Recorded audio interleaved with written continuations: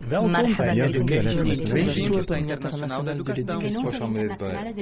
Willkommen til Education International. Bienvenidos a la Internacional de la Educación. Hello from Education International in Brussels. This is Ed Voices, a podcast of global education news and advocacy. EI is more than 400 teacher and educator unions and professional associations in 173 countries, representing 32 million members. Here's your host. Liebe Hörerinnen und Hörer, willkommen zu Ed Voices, dem Podcast der Bildungsinternationale, abgekürzt BI, heute auf Deutsch. Mein Name ist Timo Linsenmeier, ich bin Leiter der Öffentlichkeitsarbeit bei der BI und ich habe mich in Bremen mit Dieter Vogel und Elina Stock getroffen. Im Auftrag der BI haben sie eine Forschungsarbeit vorgelegt mit dem Titel Chancen und Hoffnung durch Bildung, wie deutsche Schulen Flüchtlinge einbeziehen. Dieter Vogel forscht und lehrt als Senior Researcher im Arbeitsbereich interkulturelle Bildung an der Universität Bremen und Elina Stock ist Referentin im Hauptvorstand der Gewerkschaft Erziehung und Wissenschaft. Im Zuge der Vorstellung der Publikation habe ich mich mit den beiden Autorinnen über die Ergebnisse ihrer Forschung unterhalten.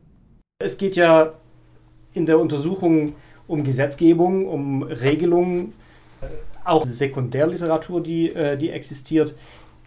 Wie habt ihr das in eurer Arbeit wahrgenommen? Was ist der generelle Trend im Bezug auf das Bildungssystem, wenn es hohe Anteile an Lernenden hat mit Flüchtlingshintergrund oder mit Migrationshintergrund? Wie sind die Trends? Ich kann vielleicht damit anfangen, kurz zu erzählen, was wir in der Studie gemacht haben. Wir haben uns angeschaut, was sind so die rechtlichen, die normativen Grundlagen dafür, dass jemand überhaupt in die Schule kommt, dass Deutsch gelernt werden kann und dass diejenigen im Regelunterricht klarkommen. Und dann haben wir noch geschaut, wie positionieren sich Gewerkschaften und was machen die GEW für Projekte in diesem Bereich dazu. Das ist so der grobe Rahmen. Und jeweils bei dieser Frage Zugang zur Schule, Deutschlernklassen und Regelunterricht konnte ich hier in Bremen auch Einblick in diverse Klassen bekommen und habe viele Interviews mit Lehrerinnen und Lehrern dazu gelesen. Und darüber hinaus haben wir im großen Umfang Sekundärliteratur ausgewertet. In diesem Jahr sind sehr viele Studien, die einzelne Aspekte des Themas beleuchten, erschienen. Zum Beispiel zur Situation in Flüchtlingsunterkünften oder zu Schulen in bestimmten Bundesländern. Und der GEW-Blickpunkt in der Hinsicht in der Studie, wie stellt der sich dar? Naja, also ich habe skizziert, was sind die GEW-Positionen und was sind konkrete Projekte.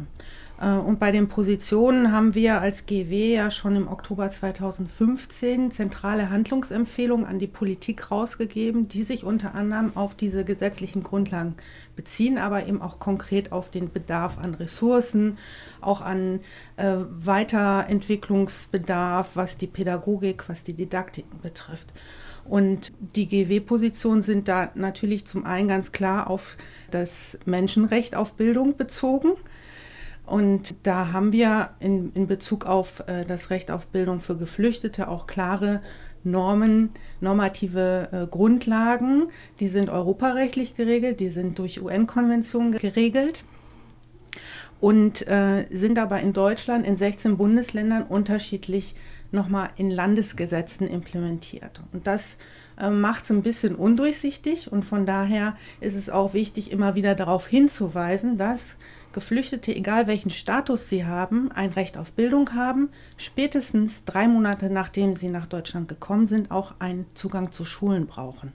Das ist sozusagen der theoretische Hintergrund, ja, die normative Ebene, die Gesetzgebung, die regelt, wie es zu sein hätte. Aber jetzt in eurer Arbeit habt ihr ja auch den praktischen Aspekt beleuchtet und viele Interviews auch gemacht mit Lehrerinnen und Lehrern hier und Studierenden. Wie stellt sich das dar? Wie sind die Unterschiede zwischen dem, was sozusagen, sagen wir mal, das Idealbild ist und dem, was wirklich in der Praxis passiert? Es stellt sich so dar, dass es sehr unterschiedlich ist, je nachdem, welche Schule man anschaut und welche Vorerfahrungen die Schulen schon damit haben. Manche Schulen haben sehr viel Erfahrung schon seit langer Zeit damit, Deutschlernende neu aufzunehmen. Andere sind zum ersten Mal damit konfrontiert worden. Und dann gab es ja die besondere Situation, dass auf einen Schlag sehr viele geflüchtete Kinder und Jugendliche gleichzeitig gekommen sind, zusätzlich zu denen, die im Rahmen der normalen EU-Migration zum Beispiel kommen, sodass viel mehr Schulen damit konfrontiert waren und auch wahnsinnig improvisiert haben. Und so kann es dann eben von Schule zu Schule auch andere Umsetzungspraktiken geben. Und in der Regel steckt viel Engagement dahinter. Gerade die Vorkurslehrkräfte, die leisten da Gewaltiges und haben auch weit oft über das hinaus, was man zwingen muss, denn da sich engagiert und versucht auch die ganze Schule mitzunehmen.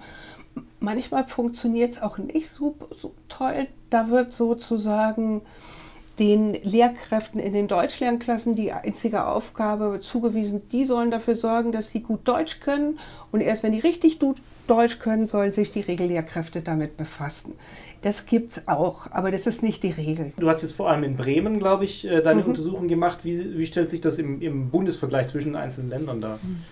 Also die sogenannten schulorganisatorischen Modelle, wie geflüchtete Kinder dann in den Regelunterricht übergehen, die sind sehr, sehr unterschiedlich. Tendenziell kann man sagen, je jünger die Kinder, desto eher werden sie sofort in den Regelklassen beschult. Und wenn sie älter sind, dann überwiegt das Modell, dass sie separat in Deutschlernklassen zunächst halbes Jahr, ein Jahr bis zu 2 Jahre Unterricht haben.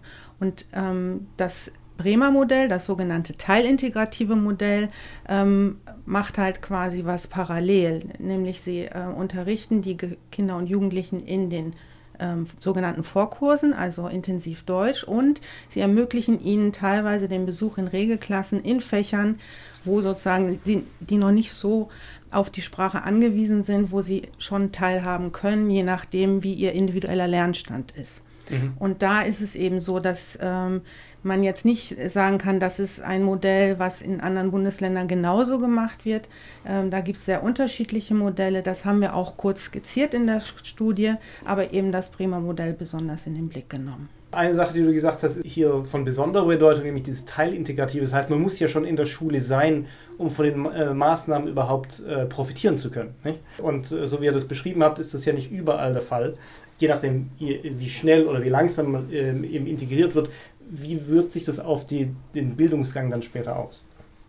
Das ist natürlich eine Frage, wir haben jetzt angeschaut, wie die Einstiegsphase ist. Was hinterher aus den Kindern und Jugendlichen wird, das wissen wir jetzt noch nicht. Ja. Was natürlich festgestellt werden kann, dass Phasen von mehreren Monaten oder Jahren, die ein Kind nicht zur Schule geht, einen ungeheuren Stellenwert im Leben eines Kindes haben. Also in der Hochzeit der Zuwanderung hat es oft lange Wartezeiten gegeben, bis ein Schulplatz für die Kinder zur Verfügung gestellt werden konnte, besonders auch für Jugendliche zur Verfügung gestellt werden konnte. Das ist dann vielleicht für eine Bürokratie, dann geht es nicht anders, da sind dann 3-4 Monate kurz, aber im Schulleben eines Kindes ist das eine ganz schön lange Zeit und es hat auch manchmal noch länger gedauert, bis Kinder wirklich in der Schule angekommen sind. Am schwierigsten ist es in den Erstaufnahmen, also in diesen großen Heimen, in denen derzeit auch versucht wird, möglichst schnell zu entscheiden, ob jemand da bleiben darf oder nicht, in denen dann Kinder und Jugendliche aber über mehrere Monate leben, ohne ein wirkliches schulisches Angebot zu bekommen. Es gibt Bildungsangebote, die sind aber nicht mit Schule äquivalent, nicht zu vergleichen. Und was wichtig ist, wenn sie dann an den Schulen sind, auch zu gucken, was bringen sie mit. Also einmal im Sinne von, wo setzen wir an, also was sind ihre Lernvoraussetzungen, was bringen sie aber auch an Kenntnissen und Ressourcen mit. Und das ist letztendlich ein Perspektivwechsel, den wir auch fordern. Man guckt ja immer eher so auf die Defizite, wenn man sagt, das sind neue Schülerinnen und Schüler, wir müssen sie sozusagen ins System passen, dass man eher guckt, wie kann das System sich verändern, damit sie damit es was ermöglicht für diese entsprechenden Gruppen. Und da machen wir auch ein paar Vorschläge, weil sozusagen es gibt schon gute Praxisbeispiele, wo eben genauer geguckt wird und angesetzt wird an den Kenntnissen der Kinder und Jugendlichen. Und das bedeutet zum Beispiel, ihre Kenntnisse in den Herkunftssprachen einzubeziehen und eben nicht erst nur Deutsch zu unterrichten, sondern auch zu gucken, was bringen sie an Kenntnissen in anderen Fächern mit, wie kann man vielleicht mehrsprachig Unterricht gestalten, damit sie daran auch andocken können und mit anderen Kindern weiterlernen und so auch die Sprache weiterentwickeln. Also eine zentrale Aussage ist auch, dass Sprachen und Fachlernen miteinander verknüpft sind und das auch als Prinzip im Bildungssystem verankert werden soll, dass alle Lehrkräfte auch dafür sensibilisiert werden sollen, schon in der Ausbildung sprachsensiblen Fachunterricht lernen, ihn zu gestalten. Und um sozusagen die Gruppe der Neuzugewanderten zu unterstützen, fordern wir auch, dass es Herkunftssprachenunterricht gibt, dass man ihre Sprachen als gleichwertig anerkennt und also eben ein bisschen aus der anderen Perspektive denkt. Mhm. Ich glaube, das ist ein guter Ansatz, aber es ist auch ein Ansatz, habe ich den Eindruck, der sehr ressourcenintensiv ist. Nicht? Das stimmt. Und wie ist es euren Forschungsergebnissen nach damit bestellt? Wie sind die Ressourcen, die zur Verfügung gestellt werden von der Politik und sind es die richtigen Ansätze, die da verfolgt werden? Was ist euer Eindruck, wie das angegangen wird in Deutschland? Naja, also erstmal haben alle Bildungsminister in allen Ländern, glaube ich, in der Situation, wo alle sehr gefordert waren mit einem hohen Zuzug, also mit einer hohen Zahl von neu Zugewanderten, gut reagiert und zusätzliche Ressourcen bereitgestellt. Es wurden auch zusätzliche Lehrkräfte eingestellt. Wir haben zum Teil das Problem, dass es nicht ausreichend qualifizierte Lehrkräfte gibt, um entsprechende Stellen zu besetzen. Das heißt, da muss enorm mehr auch in die Ausbildung entsprechender Lehrkräfte investiert werden. Und das, was investiert wurde an zusätzlichen Ressourcen für die Schulen, reicht auch noch nicht aus. Also wenn wir gucken, dass wir nachhaltig ein Bildungssystem gestalten wollen, was für Bildung in der Migrationsgesellschaft gut ausgestattet ist, dann denken wir an Modelle für Teamteaching beispielsweise, wie sie auch für inklusive Bildung notwendig sind, die dann auch allen zugutekommen. Wir denken eben an eine Lehrerinnenausbildung, die berücksichtigt die Mehrsprachigkeit der Kinder, die interkulturelle Bildung als Prinzip verankert in allen Bildungsbereichen, weil wir einfach eine Migrationsgesellschaft sind und uns alle darauf einstellen müssen. Das bedeutet, alle Lehrkräfte sollten sich auch damit beschäftigen und dann braucht es Ressourcen auch in der Lehrerausbildung und eben auch für multiprofessionelle Teams an Schulen, also Sozialpädagoginnen, Sozialarbeiterinnen, Sprachmittlerinnen, Sonderpädagoginnen, Lehrkräfte mit Herkunftssprachenkenntnissen, all sowas. Das hört sich für mich so an, dass wir jetzt in einer Phase sind, wo die Notfallmaßnahmen, die ergriffen werden mussten, wo du ja gesagt hast, dass die Ministerien da auch wirklich darauf angesprungen sind, dass die jetzt überführt werden müssen in sagen wir mal, eine strukturelle Lösung, ja, in eine langfristige Perspektive. Wie sieht eurer Meinung nach da die Bereitschaft zu aus? Ich habe den Eindruck, dass an ganz vielen Stellen Bereitschaft da ist, was zu machen und auch geschaut wird, was kann man denn machen, wie kann man es machen. Und dass die Bereitschaft ja auch bei verschiedenen politischen Parteien da war, mehr Geld in die Bildung zu bringen. Jetzt geht es auch darum, dass das dann in einer klugen Art und Weise geschieht, sodass alle Kinder, die zugewandert sind und die hier in Deutschland sozialisiert sind, dann auch davon profitieren können.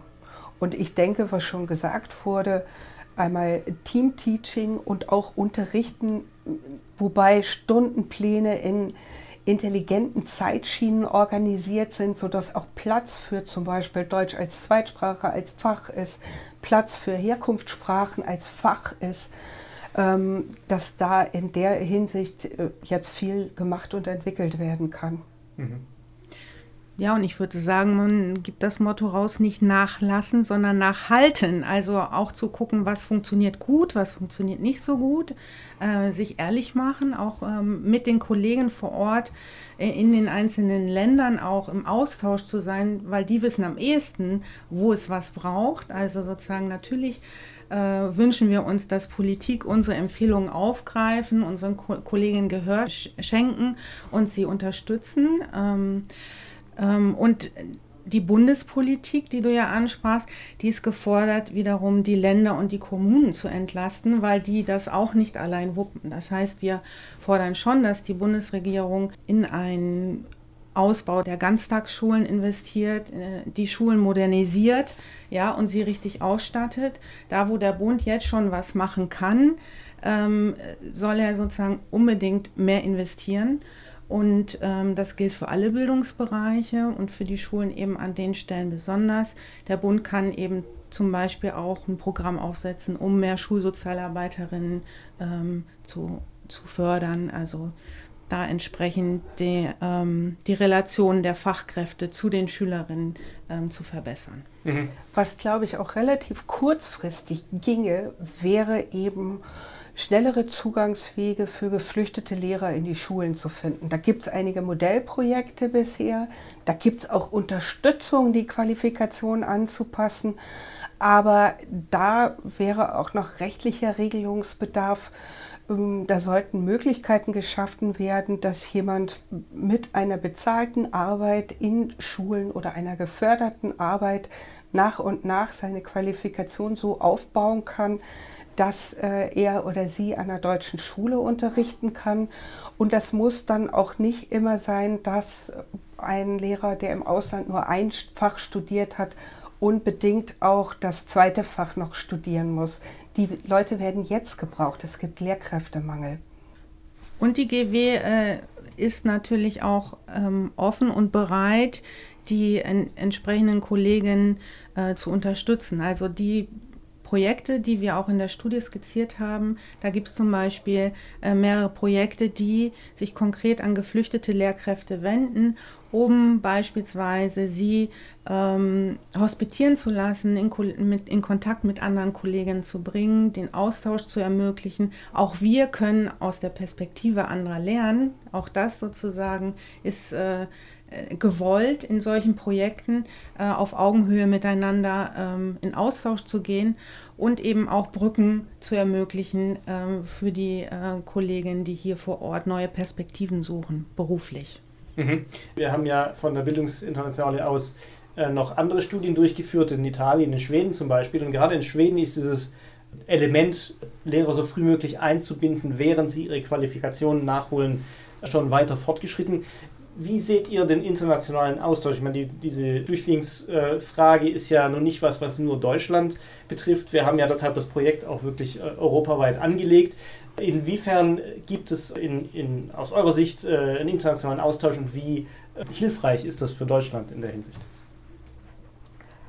Ich finde es sehr hilfreich, dass die Bildungsinternationale da auch einen Vorstoß jetzt in diese Richtung gemacht hat, damit eben da ein besseres Lernen voneinander möglich ist. Also gerade Schweden wurde genannt, die Kompetenzerfassung bei den Kindern, die mehrsprachige Kompetenzerfassung bei Kindern in den ersten 2 Monaten ist sicherlich was man sich hier näher anschauen sollte. Die Einbindung von bilingualen Sprachassistenten in den Unterricht in der Anfangsphase ist was man sich näher anschauen sollte. Aber wie bei allen internationalen Lernprozessen muss man bedenken, dass es in Schweden auch ein anderes Schulsystem gibt. Die haben keine differenzierte Sekundarstufe 1, sondern eine Schule, die sich Grundschule nennt, dann bis zum 15. Lebensjahr ungefähr. Und das macht natürlich auch nochmal einen Unterschied. Da muss man gucken, welche Zusatzeffekte sind hier, wenn man Dinge aus Schweden überträgt und es aber mehrere Schulformen gibt.